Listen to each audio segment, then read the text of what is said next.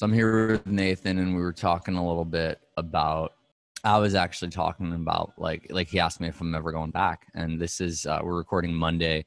We're now like deep into the world is protesting, and I'm like, yo, I can do everything from here. Like my city's collapsing, and what I was just going to get into was like, yeah, I've been recording music remotely. I was waiting to see what would happen, but it seems like there's no reason to wait to release stuff. And then I'm like, oh, I'm talking to someone who just released a new album. And I was about to ask, and I was like, no, I should hit record right now because I want this answer. Congratulations, first of all. I just had the album on. I've had the album on for the last, holy shit. This bird just flew by. As I'm talking to you, this bird just flew by my face like 20 feet away with like a huge lizard in its mouth. Crazy. I've never seen that before. Sorry. Just like dangling. Like it was so vicious. Whoa. So I've been listening to your album nonstop since it came out. What's that been like? Congratulations. I love the record. Obviously, we're talking because of that. What's it like releasing a record right now? Well, thanks. Well, I guess probably right now is a little different than like when I did it. Was it two months ago almost, I guess, maybe 6 weeks. It was an odd moment. I mean, it is different. I guess the last few years of like being a musician and touring DJ, the incentive of releasing music was to sort of propel your touring schedule and to push you into that sort of realm. But honestly, in the last year, and especially after Blue Spring last year, the touring just got so intense that I was kind of nearing burnout anyway. Not quite burnout, but I was like, I have a lot of friends who tour more than I do, but I was continuing to work a day job while I was here, while doing all that touring. And then just as Corona hit, I was in Australia. Weekends?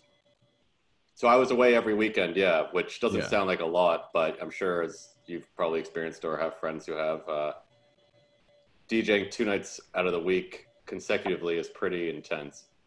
You just get no sleep for pretty much 2 Yeah, straight if you're days. touring, because you recover, I think when I was super young, it didn't matter. Well, also because I guess I didn't work a day job. I just DJ'd for a while. There were years I had a few years between, like I stopped making films, I stopped shooting, and I would just DJ like 6 nights a week, and it was fine. And I was like in my 20s, and I didn't care. I would eat pizza before bed, and like shit didn't matter, But now, DJing, like I recover emotionally also for a few days. And I don't like DJing every night. I would DJ every night if every night was amazing and it was like, I felt good and it was flawless and the club was nice and the managers of the place were nice, but it doesn't work out that way every time. So I end up drained for a couple days. Yeah. So your week becomes a cycle. So I was at that point, and then when Corona hit, I was in Australia on tour actually. So I had to like really scramble to get back to Berlin. As I pretty much got home the day the borders closed. I got in around 10 a.m. and apparently the borders closed at noon. So it was, I would have been allowed in still, but it was stressful. So then I got back and I'm like, I'm never going on tour again. And I don't think it's going to exist in the same way anyways. But right. So it made me think, I had this album ready and I have quite a bit of other music ready. And so I saw what Bandcamp did that first Bandcamp Friday and it seemed really great. And it had been a few months since my last release. And I had put out this album as like a cassette mix in December with Lucky Me. But there was like narrative voices over it. And it was like all these crazy exposition pieces of audio to sort of build a story out of that mix, I guess. And so I decided, people had been asking why weren't you doing it digitally? So instead of doing the whole process of vinyl and all that during a time when people's pockets probably aren't quite as deep, we decided, let's just put it out on a Bandcamp Friday, no PR, no nothing, and let it just sort of go as it goes. And it was quite an interesting experiment because, it seemed to connect really well. It was also intimidating to put it out on the Bandcamp Friday thing just because I know it's like, Like, you know, you put music into the world anytime and you feel like you're sort of going into a void, but that really felt like a condensed void, if that makes sense. Totally. Yeah. So it did that. And ironically, like I got it got onto like the one publication I've been trying to get onto for years using PR companies. And then this time without any PR company, Pitchfork reviewed it, which was hilarious to me. Cool. You've never been in Pitchfork until now? I've personally pitched to people on there. I've had the label pitching to people on there, and they never said yes. And then the one time no pitches were done by anybody, it ended up. Who wrote it? Sean Ronaldo. Oh, okay. That's real. I was talking to Sean. I wanted to do. That's really funny. I saw his write up on his website, like First Floor. That's really funny. I talked to him about doing an episode together recently, and he's like starting his own thing. It sounds like he loves you. Yeah. Oh, great. He's a big yeah. supporter. He's always been very nice to me. Yeah. Oh, that's great. I love him. I love Philip Sherburne. I had Elliot Einhorn on, who does all the interviews, the podcasts and stuff. He's on my show. We recorded last week, but we didn't want to put it up yet because it's like we recorded like in the middle of the protests starting, and it was like we shouldn't put an episode up of like two white people, you know, for another like week or two. But yeah, oh, that's cool. Congrats. Thanks. I think that's like a cool microcosm of the way that the world is going to move at this next juncture. Like, I don't think that like PR, like I think publicists are going to need to be like quality over quantity. Like, you're going to go to a publicist rather than for them like giving, you know, access to their email list or whatever. It's more for like them shaping the narrative with you, and them for like, you literally go to the publicist to get to Sean Ronaldo, for example. Yeah. Like, and that might be the only thing. Yeah. I mean, I think I've sort of accidentally seen this coming for years. Like, I run 3 of my own labels, as maybe you know, and I've never hired PR for any of them. So what I've done for all of those releases, and I do this with all my own stuff, including Blue Spring, even though Lucky Me had hired PR, I sent about 300 personal emails. I have a big list of DJs and writers and stuff, and I only get about 30% responses any given run of emails. If you talk to people, I mean, that's a great ratio. But I think that's how, you know, I've only met Sean maybe once in my life, maybe twice, I think. But that's how that sort of rapport. We don't really know each other. I couldn't tell you more than 3 things about Sean, you know, as a person, because I don't really know him. But we've built this rapport of like, he's a voice I respect in the writing, and I'll respect his opinion. And if he were to say something in a review that I hadn't thought about, I might put it towards my next release. And there's a few people I put up in that, like Will Lynch at RA, and there's a few people Andrew Rice. I've just over the years had relationships emailing journalists, not necessarily always being friends with them, but yeah. So it's interesting that now all these people are starting their own newsletters and stuff, and I kind of feel like I've accidentally become like in the gatekeeper crowd in a sense. Like, I'm not gatekeeping, but they all know me. Why the fuck do we care about like the random, you know, for years the music industry, you know, feasted on these like premieres that were, you know, not writing at all, like scintillating sounds of, you know, like soaring synths of, like, fuck that, like just dumbass fucking stupid writing with no curation, with, you know, it's just publicists just getting in it as their foot in the door. It was a system where publicists would want some relevance, writers would want a job. You know, it became like, instead of working at a record label, you could work at a blog, and you know, you have the world coming to you. I remember when the EDM boom happened, there were these kids that were just like super powerful that everyone sucked up to, YouTube programmers and, you know, YouTube UGC channel programmers and music blogs and stuff like that, people that could get you on Hype Machine and shit. And they were these like, you know, nothing like, you know, random fucking people that all of a sudden you had to suck up to and build your whole world around, so that they would just literally like write some 3-sentence bullshit thing about you, but that would get you 50,000 plays. And I built a Majestic really Casual. powerful system of it. Yeah, Majestic Casual, literally, like Nick, All those, like, I remember. you know, like they're not around, you know. I know there's another one that was part of the same network as Nick, like, who hit me up recently for a job intro, like, who was like the king, like bigger than Majestic Casual, had this whole network, and he hit me up for a job intro, and I was like, dude, like, I can't get people a job in the music industry today. Like, that doesn't, everything is fucked. But yeah, those bloggers, thankfully, are not like, who just curate bullshit from publicists. That's not a thing anymore. And the people who have jobs are like Sean Ronaldo, who write like every Friday. He writes like pages on the new releases. I mean, it's like 8 pages, his updates, and his wife also. Like, it's great.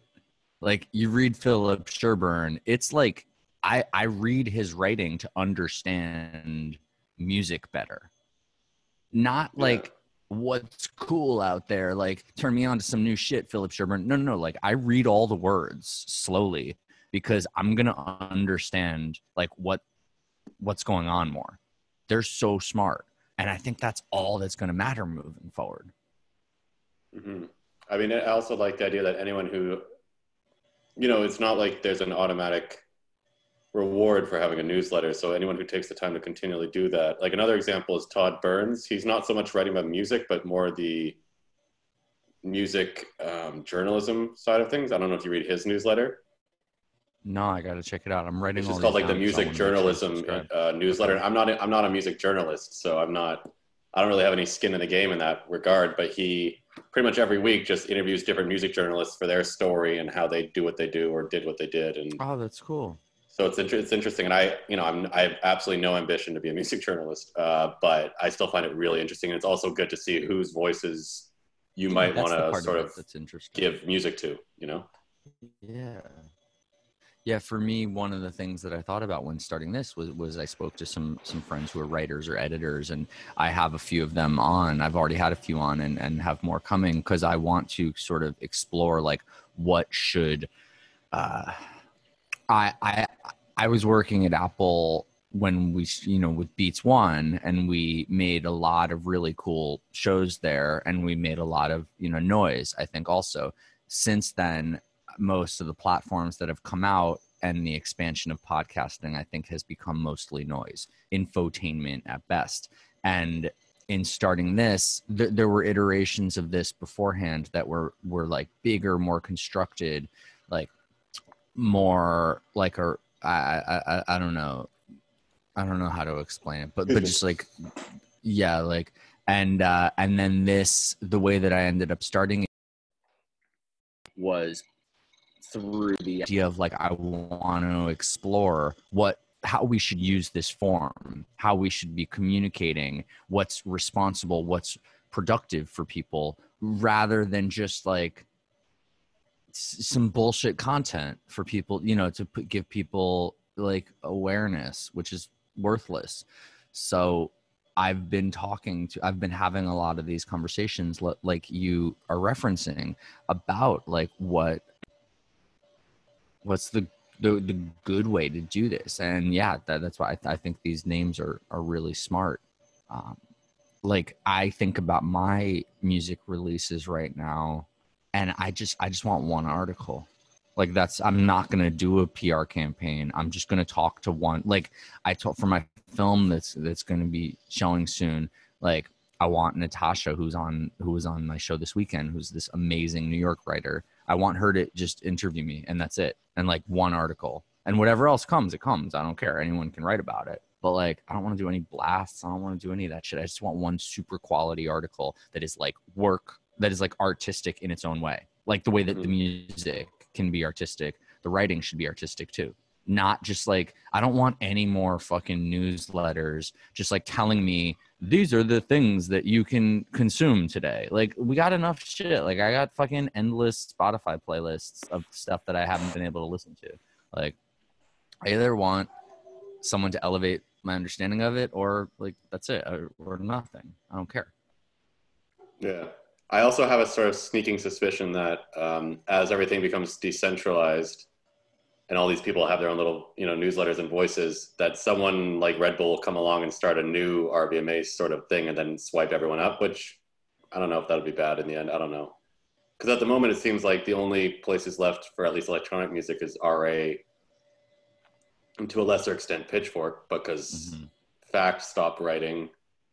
And I don't know what Accelerator does anymore. I don't think anyone knows. And they're really, Juno Plus is gone. So it's kind of a monopoly at the moment. So it'll be like this big sort of behemoth monopoly if they survive all this. And then all these little newsletters are all about. So I'm sure at some point someone with money will come in and swoop it all up. Consolidated. Yeah. Accelerator is still going. They have a Patreon. I subscribe. I think they're figuring it out. I'm going to have John Wander on the show to talk about it. He's the founder of Accelerator. I love Accelerator. I don't really know what like the current, model is. 'Cause it's like they have a few features a week, and then they have these like long lists that feel mediocre. So I don't know. Yeah. I don't know what happens. Does the RBMA, because I mean, what do you think about brands' involvement in electronic music after, like, we now know where that went? That was the peak of it. RBMA, Heineken, Sprite. Like, what do you think brands should be doing with electronic music? I don't know. I think on the one hand, on the one hand, I could say steer clear and let things take its course without it. But on the other hand, I can't be in denial saying that like every festival that books electronic music isn't sponsored by all this stuff, except for like a few very small things like free rotation and things like that. Yeah, I guess. And then I don't know, I guess it'll be a new world emerging into 2021 summer. I'm not sure. I mean, there's a lot of really great clubs and record labels. Like, for instance, with me, I've done two branded events in my 10 years of doing this, I think. And I've been able to make a pretty decent living and a good go of it. So it's possible to not do it. But then again, I've done two, I did one fashion thing. And I did one with a drink that I didn't know, but it was like a boiler room or something. It was a boiler room. Yeah. Okay. So it's possible. But on the other hand, if you're going to get to a level of like, Peggy Goo or some equivalent huge name, eventually there's going to be brands in it because it's just such a scale I can't really comprehend, I guess. And then all these festivals now that are going to get like completely screwed by this summer, someone's going to have to bail them out to continue to next summer, because it seems like in a lot of countries the government won't. So I guess brands will have to step into that role. Because like if I'm a festival in the UK and I have a really strong brand myself, and most of my branding or most of my money that had built up for the last couple of years for this year didn't happen, and from what I've read, the UK isn't really bailing out festivals, then I'll probably have to turn to some drink, So if it saves a couple of great festivals, then fair enough.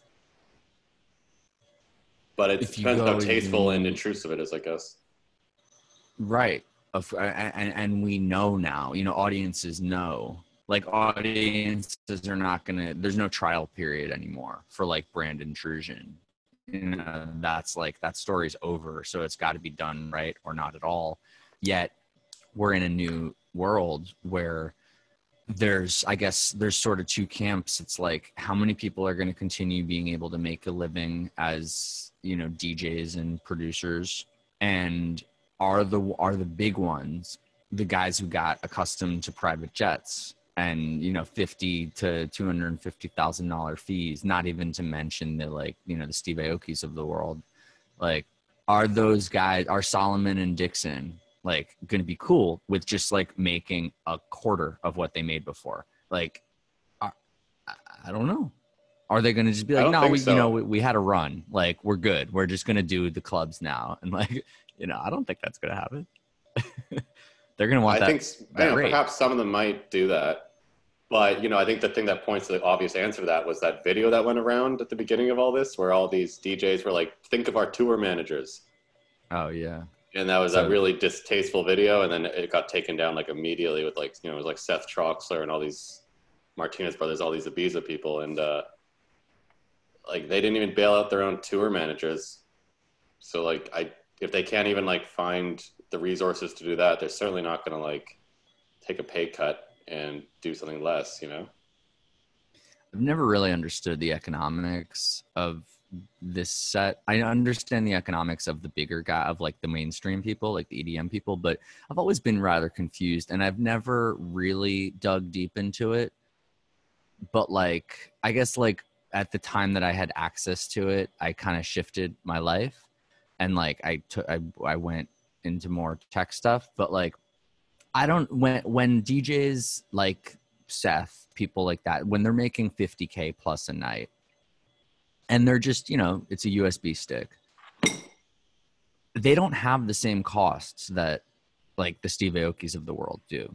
I know what their infrastructure is. Like I've worked with a bunch of them.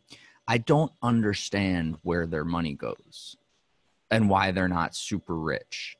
It's the most efficient business model, like in the music industry, the huge underground, the underground DJ kings.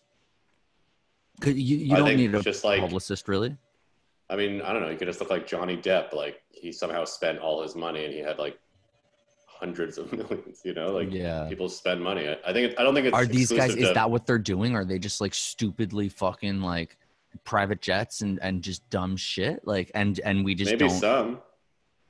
I mean, I think maybe some. I mean, my day job here for years was training pretty big DJs as a personal trainer. Oh, wow. And, I'll never say any of the names who I'm referencing, but like, Yeah, just sure. sometimes every tax season, I would lose a couple of my biggest names because they hadn't saved for the tax payments that year. And they couldn't afford me anymore. And I was just a personal trainer. So maybe that's a thing. I mean, I was lucky I was brought up with like very shrewd Jewish parents who had me like saving at every Where are you dime. from? Toronto. Okay. So like when I moved out to Berlin, I was 20. I always forget if I was 23 or 24. I was one of those two. Yeah. And the big speech they gave me was like, you can do this, but A, like, we'll never give you a dime, so don't ask. Okay. And B, there's no DJ pension, so like budget, And they'd already been on my ass about the stock market and budgeting since my early 20s. Oh, that was my early 20s, but even before that. So Yeah.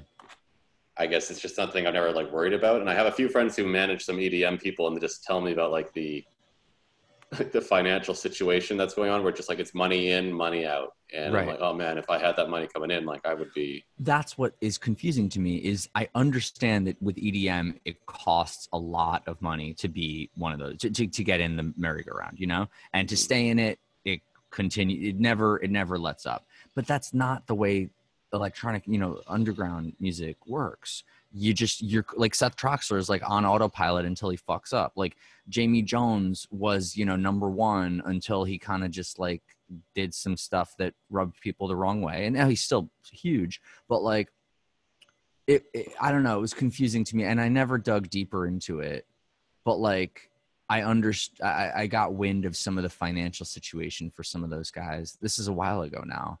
And I was just so confused because I knew how much I would be booking them and I knew how much they got paid. And I knew how many people split that. And it wasn't a lot.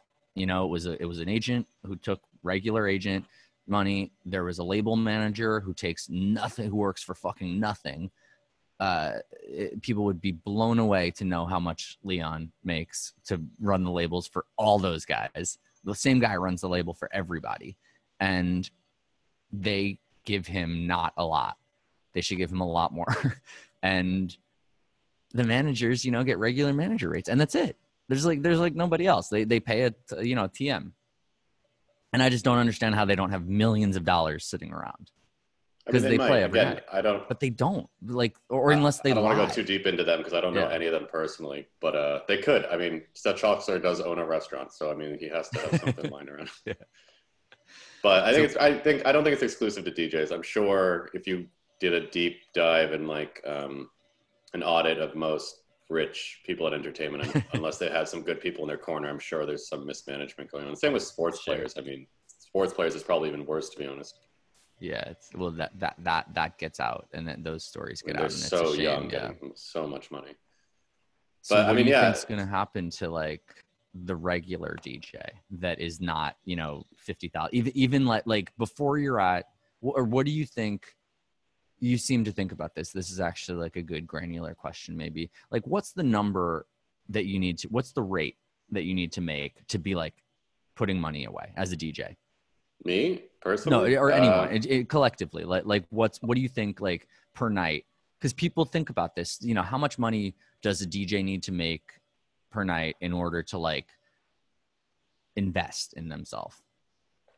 I mean, I guess it depends completely on your city to city and your situation. Like, True. if I'm living in Berlin as a single person in their mid 20s, I don't know. If I for my first few years here, I was living comfortably on 400 a gig, and I didn't even have my travel paid for sometimes. But again, I'm That's like awesome. incredibly shrewd, Yeah. And I also was working 4 days a week personal training when I could. But if I'm living in London and I have a partner or a child or something, then obviously that goes way up.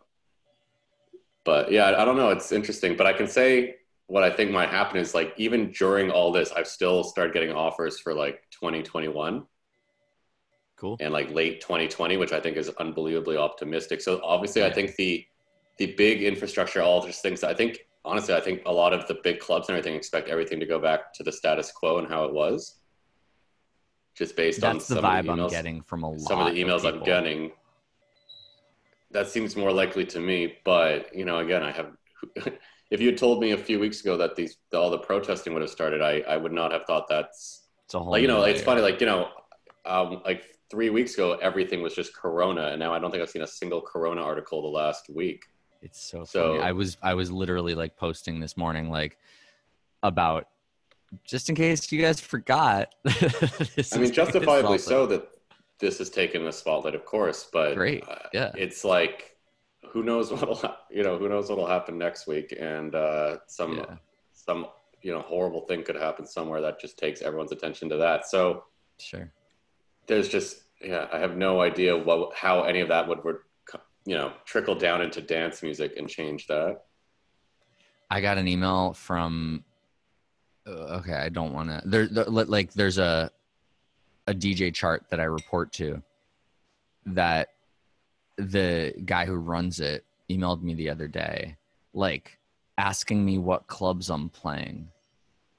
And I was like, what? Like, he's like, yeah, I know you're away, but just seeing like where your residencies are right now. And I'm like, what are you talking about? Like, I'm first of all, like, whatever. I was just it was so strange. And he was like, yeah, I've been hearing from a lot of people that things are getting back to normal, and he named a bunch of states. And I was just, what I was like, what the fuck are you like? No, that's not. I was so confused. And and we got into this, like, I stopped responding, but he just doesn't seem aware of the disruption that's happened. He seems to think that like it's any day now that like regular club nights are starting up. I mean, some people just don't read the news. I don't know. It's funny, like when this started in March, my shared calendar with my like agent or whatever, it had reschedules for June, and I was like, that's obviously incredibly optimistic. And I had a festival I was supposed to play in June, and it was still scheduled as early as, I don't know, a few weeks ago, and then finally they were like, yeah, we gotta postpone it to October, and I'm still thinking October is incredibly optimistic. Coachella is supposed to be October, and I don't think anyone, like, no fucking way. No way. Yeah.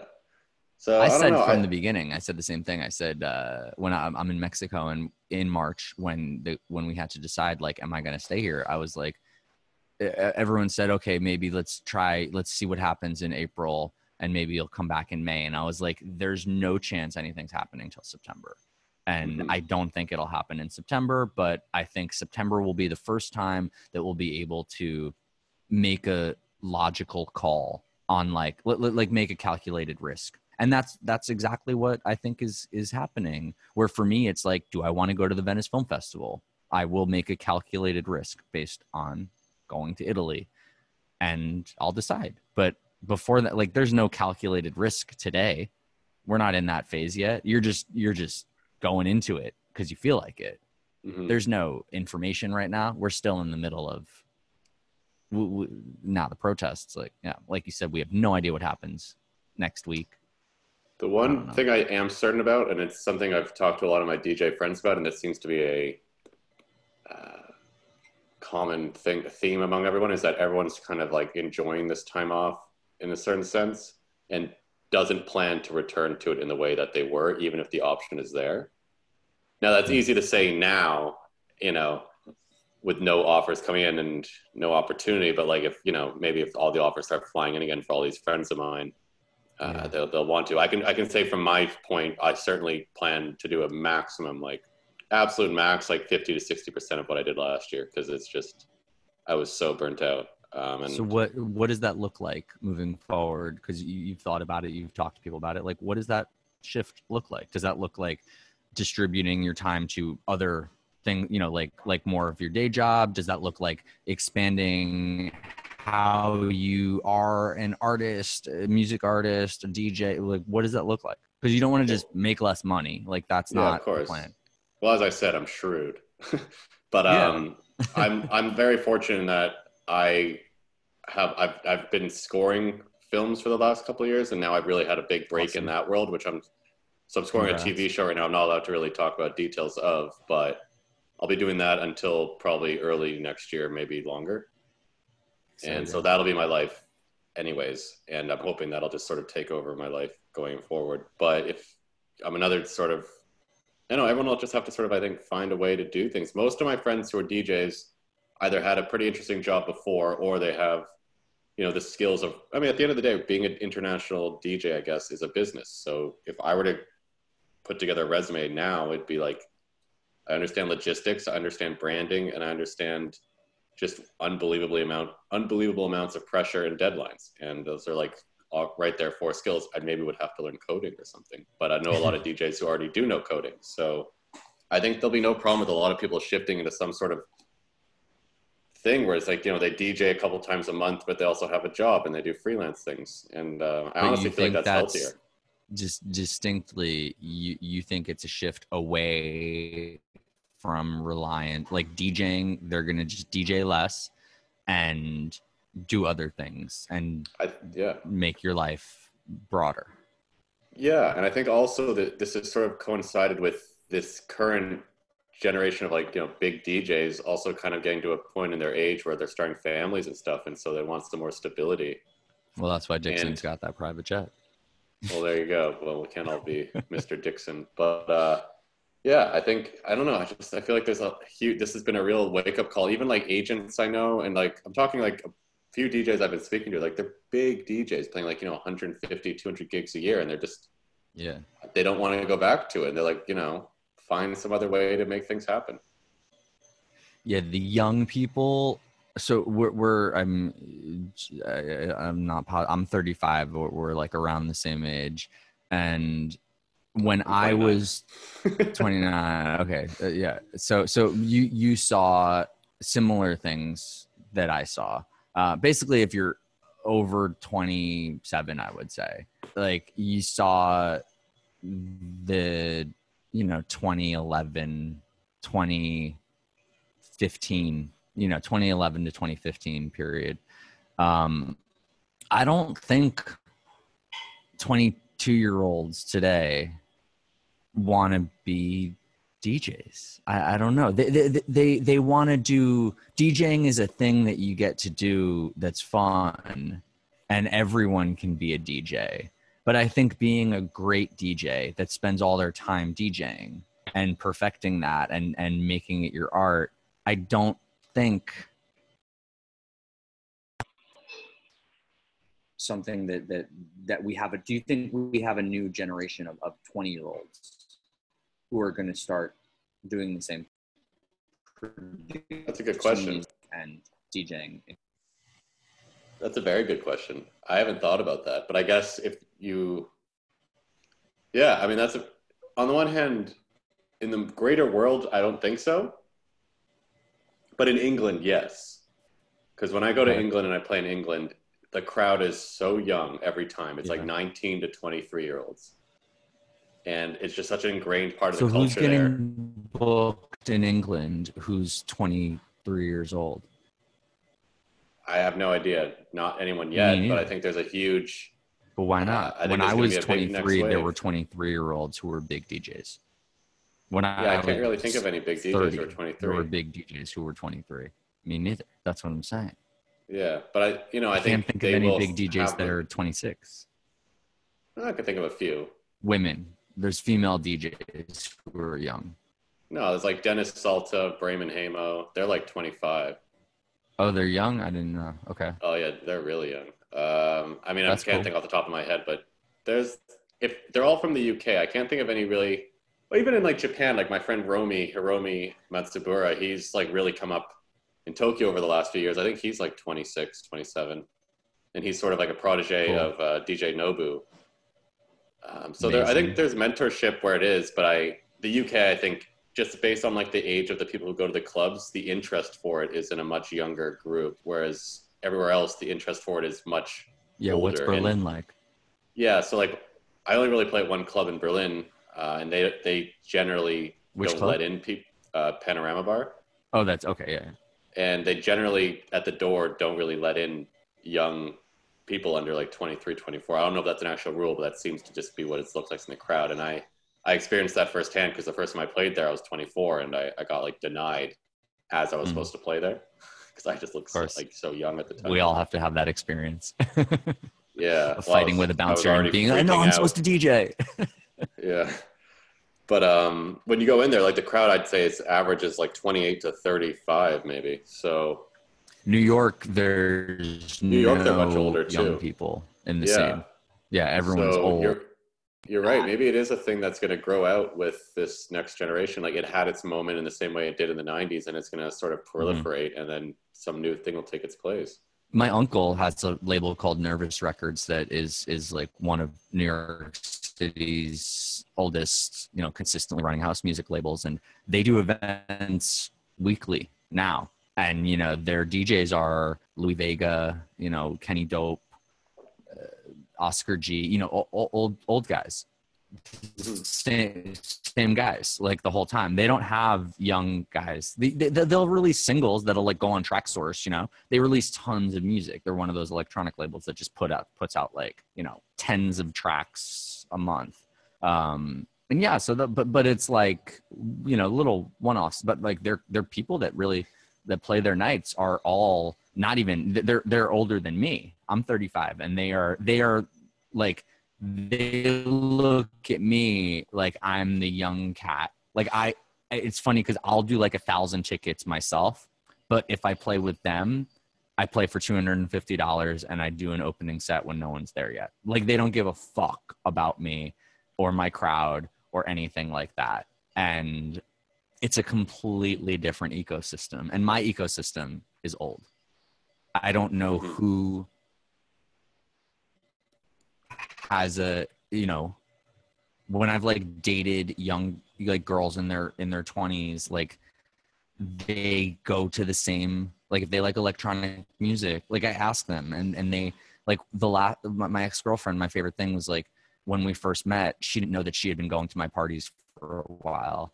And like I asked her who, what her favorite like DJs and nights were, and she referenced one of mine, not realizing that it was mine. And I was like, was complimented by that, but it was also like disenchanted a little bit. And that was like 5 years prior. Like no one has come up in this world. Like house, like I don't know if people play house music. Well, I think another indicator too is I do this thing on Instagram for a while during their peak quarantine where I every week would just answer people's questions about production on Instagram. Cool. And I would do 20 questions every Thursday. And I left the lines open, and the amount of questions I received was like unreal. And one day I made the mistake of saying, "Here's, you can send stuff to my SoundCloud, and I'll always listen to it." And I still to this day I'm just getting endless amounts of demos from kids who are like 18, you know. It's amazing. But they're all from the UK, all of them. Wow. Not all the people who sent me questions were. They were from all over the world, but the producers. All the producers, not all, but like very heavily favor into the UK, young UK men. And actually very Scottish centric, to be honest. So it's definitely like, I think it's just so ingrained there that DJing and club nights and the whole continuum, if you will, like it's there. I mean, I can't speak of it for Canada because I don't know the glory days of Canadian rave and club world are gone, I think. Okay. We had our moment for sure. But I only know of commercial stuff in Toronto at this point. I'm not sure what the underground stuff is like. I couldn't tell you either, but that's not true. I have a few people I could tell you about, but it's definitely like a thing in the UK. I have one friend who I've spoken to about this recently, who just put out, she goes by Raven,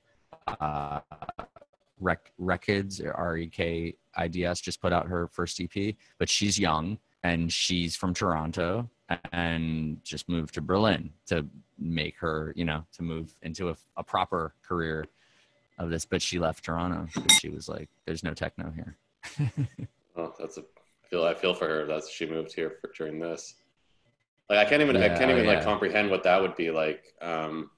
Nah, she moved like a year ago or something. So it's even that, like, I feel very lucky and fortunate. Like, I worked very hard to have the year I had last year, but it's sort of, I feel like I really put myself out there last year, I guess. And then this year I was planning to sort of chill more. So but then it comes back to the question you asked about that album. Why did I put that out in March or April, whenever it was? It was like, I was planning to just chill this year. I have this body of work. Let's all you guys can enjoy it if you want, but I was not planning to put that out and tour it. I was planning to put that out as just sort of like an artistic statement. Maybe the plan I'd been discussing with my agents was to maybe put together like 10 live shows with strings to do it. But I mean, the stress of putting that together would have been immense, but it would have been logistically or travel wise way less stress because I wouldn't have to like go to bed at 7 a.m. and do that 8 times a month or something. I would have done it 10 times over 10 weeks and probably done it at a reasonable hour as well, Right. Made it more of a concert setting. So that was my goal for this year anyway. So I feel comfortable. I feel very fortunate that I got to experience the big DJ life last year, which is probably gonna be the peak of my DJ life because it opened me into that world and I realized it wasn't necessarily that's a path I could sustain or go down. But I feel a lot of people see. But I feel really bad for people who've been here hustling and working, whether they got here like your friend Raven last year or 2 years ago, and this was potentially like the year they could finally like do it, Like, I don't know if you read Sean's piece about Minor Science, and like he put out an album this year and he's been underrated for years. And I love the Minor Science album and I read the piece. Yeah. Yeah. And but talk about club it hit after club hit and then finally put that album together. I know him. He's been working on it for years and you guys have been label mates before. Yeah. Yeah. It just really breaks my heart. And I can't even imagine how many people have had that experience this year. So with my own I should have him on the show. Yeah. Connect us. Yeah. Well, he'd be interesting to talk to because he used to work at RA. So he has a whole insight into like demographics and all kinds of stuff. That's cool. But yeah, just with the thing, I was planning to sort of coast this year anyway. I knew I'd be working on this TV thing. Mm-hmm. And I also know that I'm able to make a living doing personal training or whatever have you. So I was planning to just coast for the rest of the year and do all that sort of thing. I had gigs lined up through the end of the summer, but for the fall, I was planning to. You were like diversified, and you were solid. Yeah, I mean that's awesome to hear because I've had a lot of conversations with. I have a lot of DJ friends that just. So this is sort of it bridges something that I wanted to talk to you about just artistically, where you have gone from what could be called, making dance music, club music, whatever you want to call it, to like, your last two albums are something in a whole nother level. And there's hints of it in your earlier stuff, but these two albums I think are, there's cinematic elements. It's a whole different cinematic world, I think, different sonic world. And to contrast you and everything that you just said also to the moment with a lot of my friends and I'm sure yours, DJs, like it's been a long time coming and COVID really kicked it over the line that like DJs can't get by just like making beats for clubs and like expecting to get booked forever based on these like, derivative works that they put out forever. And, I've been encouraging friends like, yo, make some shit that's like expressive and like actually interesting rather than just like making fucking club music every day. And my friends who have not taken that step yet are stuck. So it's a different, as you just described your position of how you could coast, it's a very different position than a lot of people are in where they have not diversified themselves yet artistically, nor, economically, infrastructurally, all of that. Well, yeah, I should say when I say coast, I don't mean I'm like sitting on a giant cushion just coasting, but I mean like I was planning to leave the rat race of like monthly Instagram gig posters and all this nonsense. Yeah. But I think, okay, like this, going back like many years before I even knew what DJing was, like I was always into sports and music. And like in high school, I had a whole bunch of different groups of friends just because I had many different interests, which I realized towards the end of my high school experience that was not normal. Like people really had their interest in their clique. And I remember one day my teacher said, "You're a real Renaissance man." And I didn't know what that means. So I looked that up and I really actually got really excited about that concept.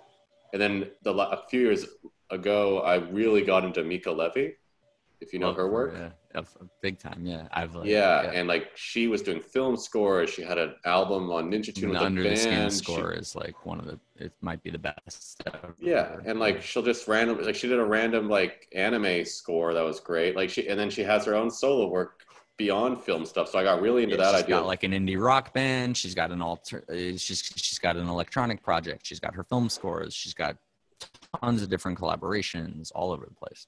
Awesome.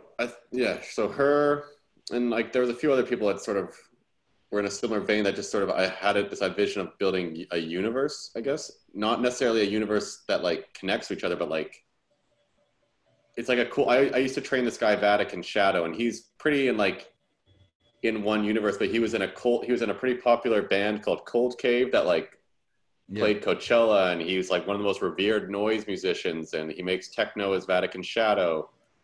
And he just had this discography that was so vast and like crazy that you couldn't really dive into it. And I started having this vision like, well, I don't think I'll ever do that much, but it'd be cool to like, by the time I'm 45, look back on all this and like I have my dance music stuff, my film stuff, and it's a secret between you and me, but I love bluegrass and I play banjo, so maybe that'll be a thing I do one day. But so and then I had this background playing viola because I played viola for 9 years, and I know just from that I transferred that to cello and violin, which are in different clefs than viola, but enough for me to fiddle around the way I did with this album. So with this album, it was kind of like, let's see what that goes like, because I knew this album wasn't going to be a dance music album necessarily. It was going to be like a string quartet with maybe some sort of dance music effect to it. But so now that was like the next part of that. And for the next album after this, I have no idea. Wonderful. But I mean, it's thinking that way. But it's interesting too, because the dance music thing, the last few years, just so many times I could see friends of mine or other people just getting so much further ahead in the DJ rat race because they were so tied to like their sound and like the image of that sound, and like that sound happened to hit a wave. Like I remember I've always loved trance, like, like I just always played trance, but then I think Lorenzo Senni is a major like reference point I would call out on your music that I feel like you're definitely, I would totally buy that you're a big trance head. Yeah. So, but like just with my DJing, it's very trance centric, and it's been that for years. But then the last few years, I noticed that this whole trance meets techno wave really came about, you know, the Copenhagen scene and all these big things happening like Emily Lenz and stuff. Hmm. And That it shit's was really like, blown up. Yeah, that's like the yeah, it was a Instagram. wave, but in the same way that It's like a couple of years ago, the minimal was a wave, you know? right. So I just realized that like these DJ careers, they're going to be so short because you're so tied to a single sound. And I've had agents over the years tell me that I need to focus more. One of the reasons, like, it's funny, like I've seen so many of my friends go so further ahead in terms of like the amount of bookings they've had, but I've been fine with it because I don't want to necessarily join a wave.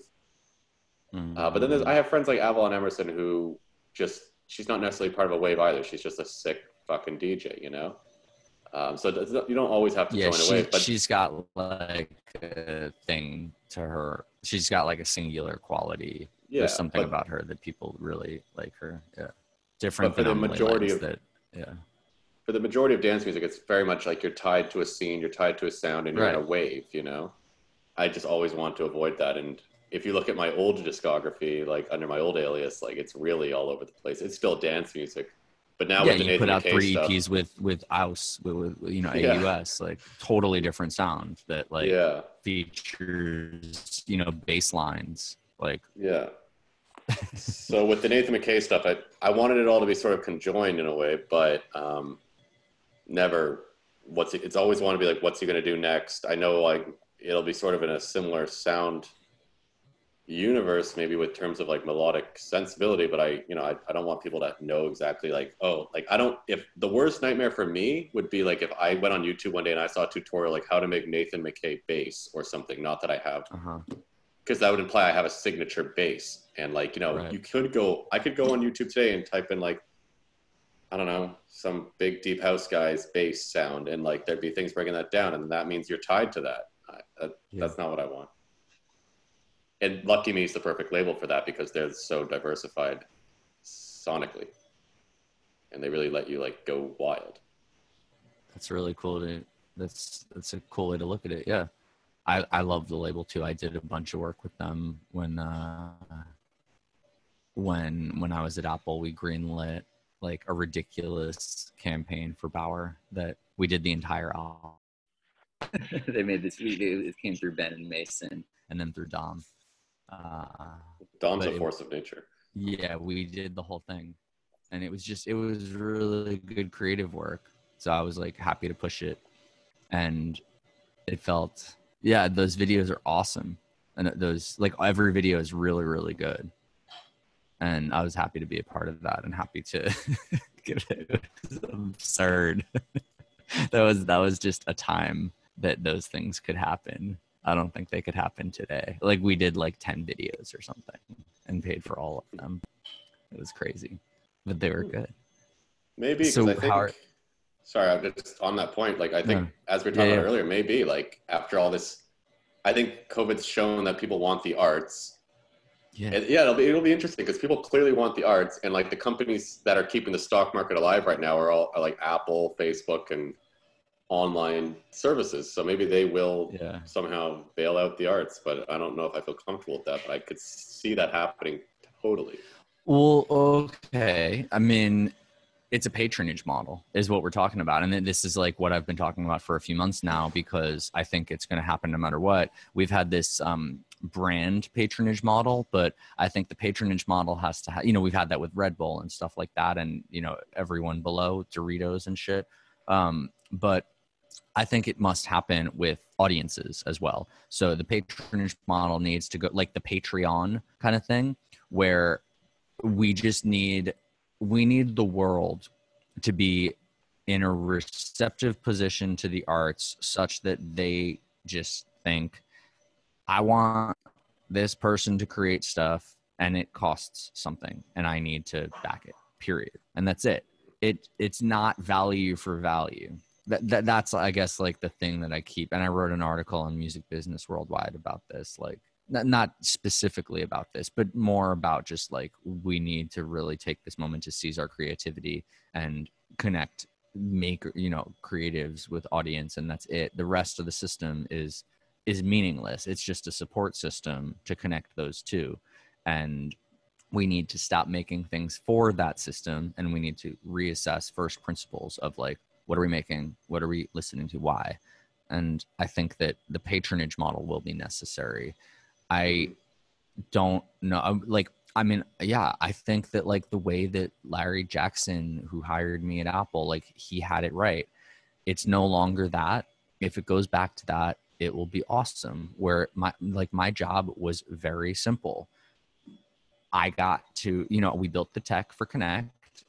That was about, a quarter of my job. The rest of it was go fill it with cool shit. And that meant walking around, going directly, just making a list, just thinking who are the coolest people in the world, and going and talking to them and saying, what do you want to do? And sometimes they'd come to me, like with Bauer. And that was it. And I would go to Skrillex and just be like, what do you want to do? Like, what do you have that you need paid for that like we can make exist? And we would do that. And then it became also like lending infrastructure, putting different creatives together. So it would be like, I want to work with this director. Oh, cool. I know him. And that was it. That was our role. And we didn't do things that, I didn't like how Tidal did it, where they would cherry pick things that already existed and they would pay to put a wall in front of them. We would only do things that didn't exist yet and make them exist and make them better and bigger. So I love that kind of model. And then I think the regular sustainability needs to become like if you're not diversified as an artist, like you talked about how you're diversified, but like if you're not, like you just need, you need a group of people who just really want you to keep creating things, and they need to support it, and like that's it. Mm-hmm. I don't see another way. Yeah, I mean, I guess also this might crush the entire image of this. Like when I moved to Berlin, there was this whole shame about having a day job or a side gig or anything, and Sure. I hope one of the things I hope from this is it wakes people up that there is no shame in that, and like you don't need That's to be really, the soul starving artist to be cool. You just, and like budgeting, to me, like budgeting's cool because it allows you to keep doing your art for longer and not having to worry about where your next paycheck is if you things like this. So I hope that's true. I think I always thought like less serious than a lot of the other DJs because like I didn't rely 100% on DJ fees. Mm-hmm. There was never a time where except when I was like young, when I was just like making $300 a night and that was like my life.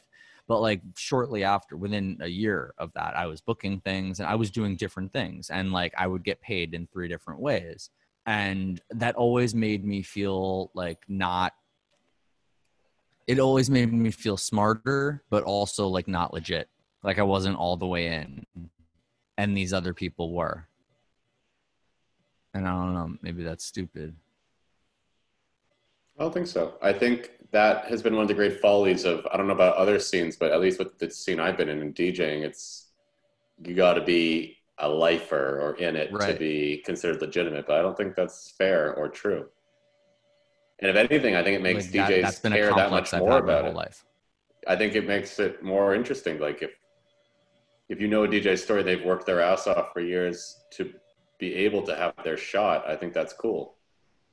Rather than like these people who move here and just sort of become this miserable party thing. I don't know. Yeah, I was never a big partier. It doesn't even have to be a partier, but like the people who move here and it's just like, that's the entire thing.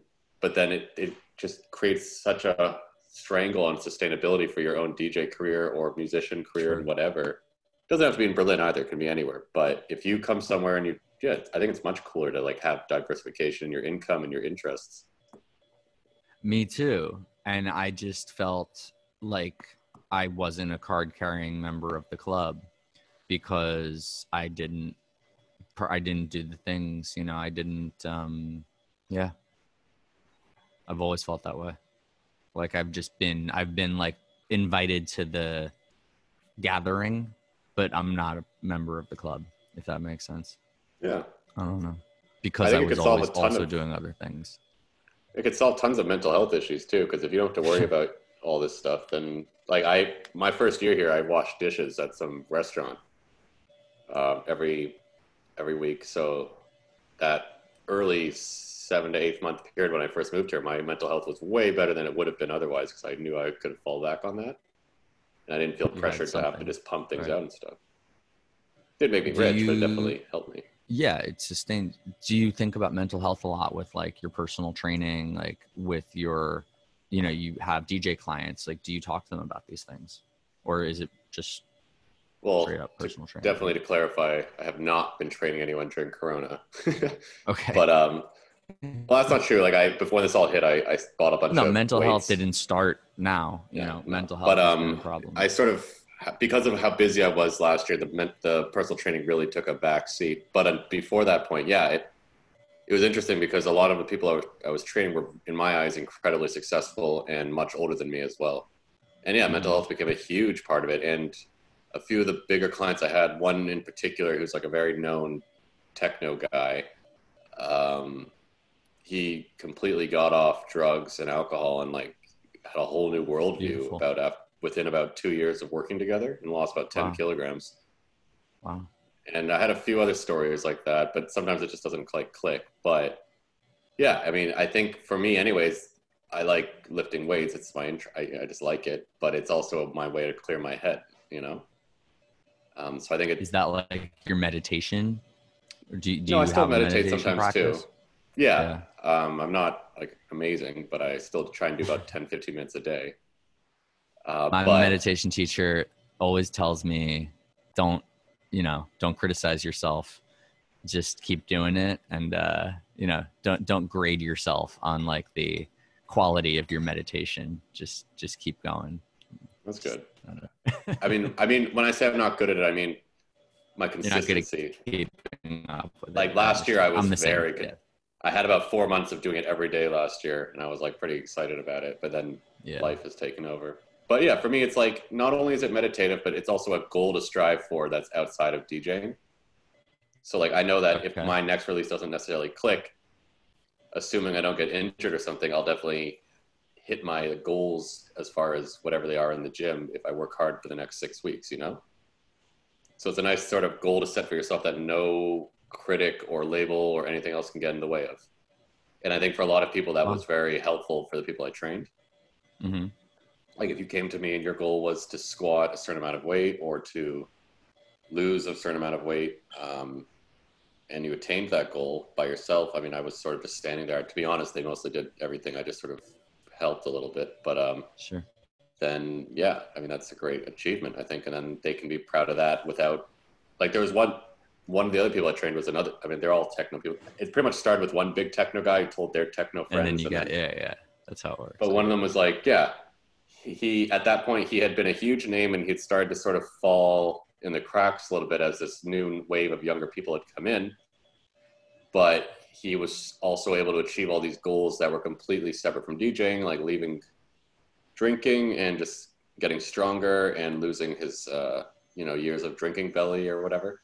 So yeah, I mean, that gave him a whole new purpose and excitement while everything else was not necessarily as peak as it was. I think that's so good for your mental health. Incredible. Yeah. It's more about diversifying your value system. Yeah. And it makes you not have to, I mean, I got caught up in that for a while for sure when I was like seeing my self-worth as whatever my schedule was or what clubs I was at. And then I got over that once I refound myself. But yeah, it's like a great way to like. What era was that for you? Like how long ago was that? That was around like Capsule's Pride when that came out, like the Akira thing. Okay. I got kind of wrapped. That was when I was like in Berlin for just about a year, and I got really wrapped up in this idea of like I put all my cards in this basket of moving to Berlin, but then that's around also when I started training people and finding other ways to make money and things like that. And I realized, like, I remember during that period, I would come home quite often being like, how do people make money? And like, I was so month to month, like it was pathetic. Like my costs for living at that point were like $700 a month with food and everything. And I still couldn't make it work. But that was because I put all my eggs in the DJ basket and I started to view myself as a failure because I hadn't quite figured that out. So once I refound my weightlifting practice, and then started to take note of other skills I could maybe make a living off of, one of which was, you know, the knowledge I had from years of weight. Like I used to be a pretty serious weightlifter, so I had the knowledge from that to pass that to the growing sense of wellness in the DJ community. I could do that. And then I got back into investing and things like this. So once I had the money to play with, yeah, and like it really saved me to remember that like just because you didn't get booked 6 times that month or whatever, you're not worthless.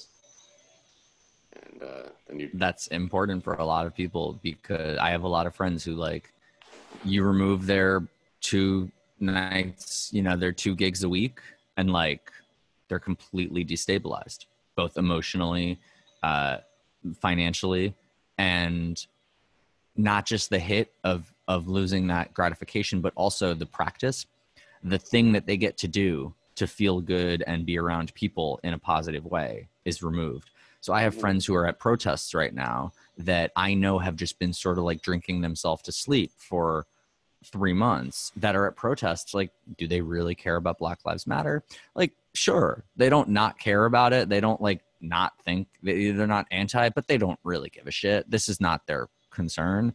They're focused on other things, or not focused enough on anything. Yet they're out right now protesting, gathering, you know, organizing, and I've spoken to a few of them, and like they're honest about like, yeah, I've just been really low, and this is helping me feel like I have a purpose. Purpose is everything. I mean, I'm very lucky in that I guess I've always sort of just haven't, well, that's not true. I've had drive since I had a stint in like an army program when I was much younger, and that really gave me a sense of like drive and purpose. So I've always been able to sort of cultivate that, and I forgot it during that first year here in Berlin. I didn't party or anything. I didn't have money to party, but I just sort of got caught up. Well, I felt like all my DJ friends were rising while I wasn't, which is, again, I just sort of took a different route. I don't consider myself like a known big DJ guy, but I definitely consider myself a composer /producer more. But I've also been able to carve a decent little niche in DJing and making a living off that, But yeah, I'm very lucky that I've always had like a very easy sense of finding purpose and drive ever since my late teens, I guess. So even if I hadn't had this film, TV stuff to work on during this, when this Corona stuff started, even from Australia, I ordered a ton of weights and fitness stuff because I was planning to just like get into that. Right. Yeah. Yeah. And like, for the past 2 years, I mean, I've been so busy the last few months, I haven't had time, but I've taken an hour a day to do Japanese classes online. Oh, wow. Without any really. Do you drink tea? Yeah. But I don't really have any reason to be learning it because nobody here speaks it with me. I just really wanted to see if I could. Wow. But now I really need to start learning German finally, I guess. Yeah. But yeah, I mean, I'm just in Mexico, purpose is everything. Spanish is all I have. Can you speak Spanish? Yeah, but my not great. Peruvian. Her mom wants me to start learning Spanish. Peruvian, I can get by with Peruvian Spanish. There's different dialects, so there's some countries that I can speak to really, like Colombia and Mexico. I'm fine. But if I go to Cuba, if I go to obviously Brazil, Argentina is really hard for me. Yeah, but Peru is like doable. Chile is harder. But yeah, I can speak Spanish here. I'm not great, but I learned it when I was a kid and just never lost it for some reason. I don't know how, but I get by. Yeah, so that's my next goal, I guess. How are you teaching yourself Japanese? It started on Duolingo, and I still do that. Bullshit. Well, it was for me at least. It was very helpful with Japanese. Are you keeping it? Well, it was bullshit with German for sure, but with Japanese, it was super helpful to learn the three alphabets. Okay. So I started with that because I did a couple Duolingos, like Italian and French, and it was like gone right away as soon as I stopped. Yeah, so I did a whole year of doing Duolingo an hour a day on Japanese, and I learned the katakana and the hiragana alphabets, and kanji will be a lifelong thing, but it really was good. And then I bought a couple books. I bought Genki, which is like the standard Japanese textbook, and then I have this other one, Japanese the manga way, which is like a giant manga that teaches you Japanese. Amazing. And then I just have Japanese friends that I kind of like bounce off of, and they're just like, you suck. And I'm like, thanks. But I can, like, I went to Japan for 5 weeks at the end of 2018, and that was after great. that was only after a year of Duolingo, and I could get around pretty well. Like, I couldn't have like a deep conversation, but I could read the signs That's that I really need cool. to read and get around. But yeah, that was just from Duolingo. So The Japanese one's maybe it's great. different with like a foreign, like an actual foreign language, like an Asian language, rather than I was learning, other Romance languages. Like, and if I'm going from English to French or Italian, maybe it's kind of pointless. But if you're learning something that's totally foreign, like Japanese, maybe it works. But I've never tried. I learned Chinese for a year in high school, but I didn't keep any of it for some reason. I just kept Spanish. I don't know why. And my German But on Duolingo was useless. German, I was reading Milan Kundera book, and it talks a lot about Goethe. I don't know if I'm going to pronounce it, or Goethe, the poet, and how the German language doesn't make any sense, and that's part of why Germany has failed over and over again to take over the world, because the language would never work. No adult, a child could learn German, but adults start to learn German and they're like, wait, this is stupid. Like, why does your language work this way? And that would be part of why a new culture would not want Germany to rule them. That's interesting. I I just never thought heard that was such a wild way to think about, like, World War I, World War II, and stuff like that. Okay, shifting gear entirely. I have like 2 topics I really wanted to get. Sorry, I've been We ranting. talked a little bit about it earlier. Not at all. No. This is all not ranting. Oh yeah. Wait. So tea. Before I go into other shit, like, are you into, like, you drink tea? Like, I'm not Like, a do you do connoisseur, like but I Japanese, like Chinese tea, or do you get like whatever's in the store? no, I definitely order decent quality green tea, but I definitely couldn't tell you like the names of different leaves and stuff. I'm definitely not a connoisseur. But I yeah, can I go to I my can local Asian happily get market. you into it if you're interested. I can Just send me a few show you some good recommendations. stuff. Yeah, I I actually would picked up love to. my friend got me a really good tea collection, or it's like some sort of local LA based matcha green tea. And I brought it back to Berlin. She got me like 96, enough for 96 bags or cups of tea. And like, I'm almost gone, but man, it's like really makes me shake. I don't know what the things are, but I just go to my I mean, local. if it's, I'll give you some links. But yeah, but like, if you speak Japanese and you've spent time there, like, I would love to expose you to some really good stuff. Because yeah, like, knowing the leaves, knowing like where the different regions of Japan, China's a whole nother story, but in Japan alone, you just have really green tea. There's black tea also, but like, it's green, like 99% is green. And yeah, just understanding the different regions and the different tastes and profiles that you get from each region and why is really wonderful. Like, understanding, like, this is a flat region, this is a mountainous region, this has a lot of sun, this is colder, and the tea reflects that. And it's a wonderful way to learn about a physical place, a culture, a group of people. It's cool. I love tea in that way, and I love turning people onto it. But I wanted to get your take on the digital landscape. Like, we talked about Bandcamp Fridays a little bit. You've been, like, I've been getting your music on Bandcamp, not Spotify, like pretty much like forever, I guess, like through Whitey's and all of that. What maybe 2016, I don't know. And what do you think of Beatport, any of the other, like, what do you think of the digital landscape for your music, for DJs, for electronic music? Well, I had an interesting thing happen last night regards to this. I was at a dinner with some of my girlfriend's friends. She's an architect, and they're all architects and stuff. But they were all asking if they could hear my new album on Spotify, and I said, yeah, sure. But I sort of mentioned Bandcamp, and none of them knew Bandcamp. Really? And then it really clicked how much of a bubble I live in. So Yeah, obviously, I was going to say that earlier when you were talking about like this, you know, you were throwing your music into this like maelstrom of Bandcamp Friday. I was going to, we got like sidetracked, but I was going to say like, just FYI, like there's a very tiny group of people who consider this like Bandcamp Friday is crazy. Like we go nuts. Like I have 20 unlistened to emails from previous Bandcamp Friday, but like most people don't. Most people don't know that Bandcamp Friday is a thing. We live in this bubble. yeah. Yeah. So anyway, I couldn't tell you the first thing about Spotify. I don't know what they pay out. I don't know anything about it.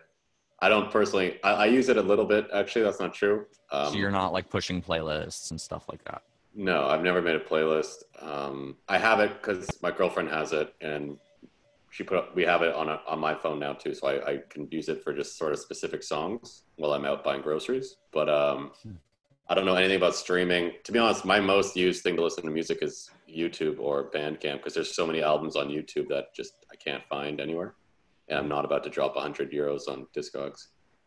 Yeah. But I don't know. I guess I think I live in a bubble because the two things I check every day are Discogs and YouTube to find all my music that I want, and it's all so obscure and weird that it doesn't really apply to my own things. For far as my own music, I don't know. Like I put my stuff on Bandcamp, it's on Spotify, but my music's always been interesting. And I've talked to Dom at Lucky Me about this, and I don't know if it's a good thing or a bad thing, but like when you break down my numbers, I guess.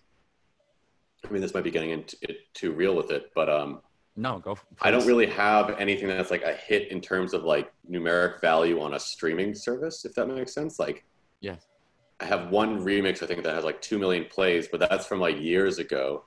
But like as far as like my more recent work, I think that one of them maxes out at like 250,000, which is fine, I guess. But I don't think it's anything to like call my parents about compared to like artists who have more. But everything I do physical sells out incredibly fast.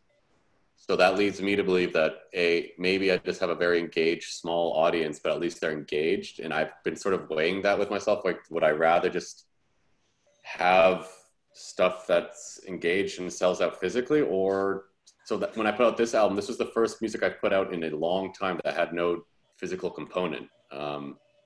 Yeah, what do you think is we've had in the United States, at least, one of the biggest vinyl plants burned down.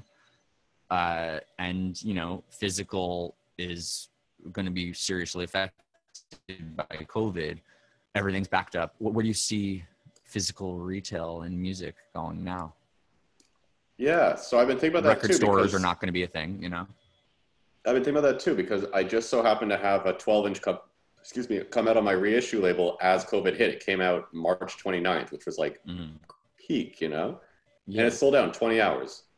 Wow. Okay. So people are buying. And yeah, but I think it's a complete anomaly because where did you sell them out on? Just on like the distributor. Or sold on out. I didn't even put it on Bandcamp. It's not on Bandcamp. Where do they sell? Where are people buying that? That's the thing too. Like usually my records have a really high sales rate in Japan. We couldn't get them to Japan this year because COVID and stuff. So it was like I could probably break it down. It was like Juno bought a bunch, like DJ.de, and just all the typical European, club record stores. But yeah, it was very interesting to me that people actually bought that so much that I just agreed to repress 500 copies, and I only would do it if my distro said they are confident they can sell, and they said this will definitely sell. We're not taking any risks right now. So awesome. That on the one hand shows me that if you have a good enough record with demand for it, then yeah, maybe it'll sell. On the other hand, if I pressed The World I'm Going to Hell For to a record, I would not be confident in that selling. Maybe. I don't know. Wait, why do you think your reissue is going to sell, but this one won't? Just because with the reissue, there's so much demand. There's 15 years of demand behind that, because its original copy goes for such astronomical prices. With my new record, actually, no, I take that back because people have been, when I put that record out, I actually got a decent amount of messages asking how can we support the record further, if that makes sense. Yeah. And then when I did all my Instagram question answer things, I did it for a month, every Thursday for a month, and we did 100 questions together, just me answering people's questions. And a lot of people said, how can I tip for this? And I was like, it's totally fine. I just takes me 2 hours every Thursday. But people seem to want to support things right now. And I clearly, if you look at like, do you know Beverly Glenn Copeland? I think I know the name. Yeah, he's a trans black man in Canada who put out an album years and years ago, and then it got reissued a few years ago and caught fire in like a very niche part of the music community, and I love it. But anyway, there was a Kickstarter that went up online this week because he and his partner lost their home during COVID and needed some money, and it raised $100,000 in like days. Wow. And this is like a very niche musician in their 80s or late 70s. So I think people are willing to give even at a time like this when everyone's pockets aren't quite as deep, and it's heartening. So maybe the landscape will move more to, as you said, a patronage sort of thing where they give individually. I don't know anything about record stores. I listened to one podcast with a few people doing record stores, and it painted a blurry picture, so I couldn't comment on that. But yeah, I'm not sure. I mean, records keep coming out. Patronage. In dance music, I think it'll be okay because these stores like DJ.de and Juno and Phonica, they're so dance music centric, and dance music has an obsession with vinyl. So I think in that world, it will be fine. I can't speak for the wider music store like a MOBA or things like that. But I think online, no brick and mortar stores will probably, if anything, thrive because people will still play records. Bandcamp's doing better by a lot. I mean, I've been selling records off my porch here during all this because that reissue I put out, it sold out, so people wanted it, and that's why I repressed it because I just had like at least 80. I put one thing on Instagram being like, hey, I've got like 10 spare copies of this in Berlin. Feel free to hit me up. And I even put a comment on Discogs. So not only did I sell those, but I sold all the test pressings of that record, and I was just selling them here in Berlin. So, and I asked a lot of people like, why are you buying this right now? You can't DJ. They're like, oh man, I've gotten really into DJing at home. And one guy, him and his girlfriend bought copies respectively for themselves because they didn't want to share the same copy with DJing because it would get scratched. So could be a lot of people just getting really into vinyl DJing at home as a hobby, and that'll keep a lot of this. What do you think of the live streams and stuff like that? Oh God, I mean, I don't know. I haven't done a single live stream, A, because I don't own turntables, but B, because it's just, I find it exhausting. There's just so much. And I understand people want to feel like they have a purpose in DJing and keep the community going. And I really advocate for all the fundraising that's been done. I think that whether you like them or not, Boiler Rooms, I think they raised like $120,000, which is great. But man, it's just too much to keep up with. It's just too many. Yeah, I agree. It's fucking stupid. And if there's ever like a very tangible way to feel like you're just throwing coins into the void for your career, that's it. It's kind of crazy. Having said that, I just agreed to do a live stream for the Canadian Embassy for Canada today, but I thought that was just like a different vibe. Oh yeah, no. If there's like a cause and you're contributing, I mean, Canada Day is not a cause, but like, or whatever, how often you're gonna DJ for the Canadian Embassy? I mean, that's cool. Like, it just, if there's like I don't know, if there's a platform, like if someone's booking you, you know, that's another story. But people who are just like, I'm gonna be live on Instagram on, you know, Tuesday at 10 p.m. like, grab a drink and tune in, and like, I think that's super whack. You know, it's just like. There's just too many. It was too many. It's too much. Too much noise. Be essential. That's it. Well, it also, I mean, this is a horrible, I mean, I'm sure this is a horrible thing to say, but I got very fatigued at the beginning of all the streams because they all, you know, raising money for great causes, but I couldn't keep up with donations, and I got really overwhelmed by just seeing like, we're giving money to this, we're giving money to that. And it kind of was just like, oh God, there's so many horrible things happening. It's so crisscrossed. Yeah. And now with the protests, it's even, I mean, there's never been I think this is like peak convolution just for humanity. Like, shit is so confusing right now. Yeah. So I mean, much noise. Yeah. Well, I mean, yeah, it's the first time I can think in my life where I had to get rid of social media this week, actually, off my phone. I haven't had it for 3 weeks now. Even just from the COVID stuff, I couldn't imagine having social media during this. So I've just been like donating money, and I mean, I volunteer here every week with a organization. I plan to just go back to doing that, but yeah, I don't feel I need to follow everything on social media so much. Social media right now is pretty crazy. can imagine. I mean, I've been reading the newspaper. I read all about the K-pop stands to saving the day this week in the New Yorker. Oh, the K-pop people are true heroes. So that sounds pretty It's interesting. insane. Today they donated $1 million. The fans, not BTS. The fans of BTS donated $1 million. And the way that they drowned out the All Lives Matter hashtag is so brilliant. It's just like, they're so funny. They must be one of the They're most powerful heroes. groups on the internet collectively. By far. I mean, if not the South Korean, South Korea, solved COVID before anybody. They're just, Korea is fucking awesome in so many ways, but the fans are so good. Like, I have no connection to that music. Like, it's just it's a novelty at best, but hearing how they interact and how they just they're so organized and they're just so smart. I love them. I love all my Korean friends, like, in my life also. Like, I have a bunch of Korean friends, and like Korean people I love like a lot of Korean, Chinese, Taiwanese, Japanese people. I don't like Americans. I'm in Mexico and I'm in this place where I'm the only person from the United States here. It's really cool. Like, everyone is French, Italian, mostly Mexican, but everyone who's from somewhere else is like French or Italian mostly, and a few Swedes. And then I'm the only person from the United States. And I'm just like, I love it. I don't mind getting made fun of for it. It's fine, Have you thought about doing more, totally another thing that I'm curious about? Have you thought about doing more vocal records? Yeah, I mean, I sang on this record, and I didn't realize how many people would catch on to that. So I didn't really realize how deep my voice was till I sang on that. So maybe. We'll see. After I'm done with this TV thing, I want to explore that more, but it won't be for a year at least. Okay. Or have you thought about producing for other artists? Yes, that's been a goal. One of my big goals for 2020 was to produce an instrumental for some notable hip hop act. And any of them, anybody. I just wanted to see if I could do that as a challenge.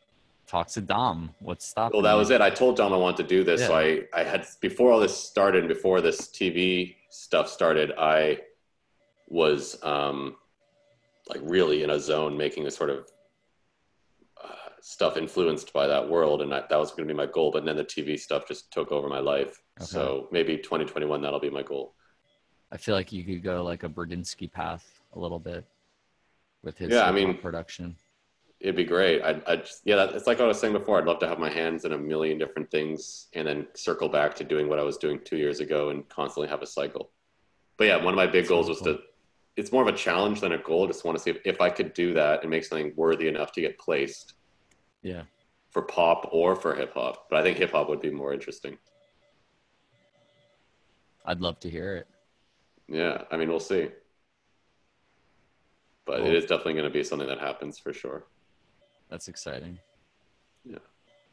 Well, man, thank you so much for taking this time, for opening all of this. I love hearing all the perspective. I've been living with your music for a while, and well, thanks a lot. Learning all the ideas behind it enriches it so much more, and a lot of good advice also that I've taken. I love how you've thought through sort of the life around the music in really dynamic ways. I appreciate you taking the time. Yeah, man.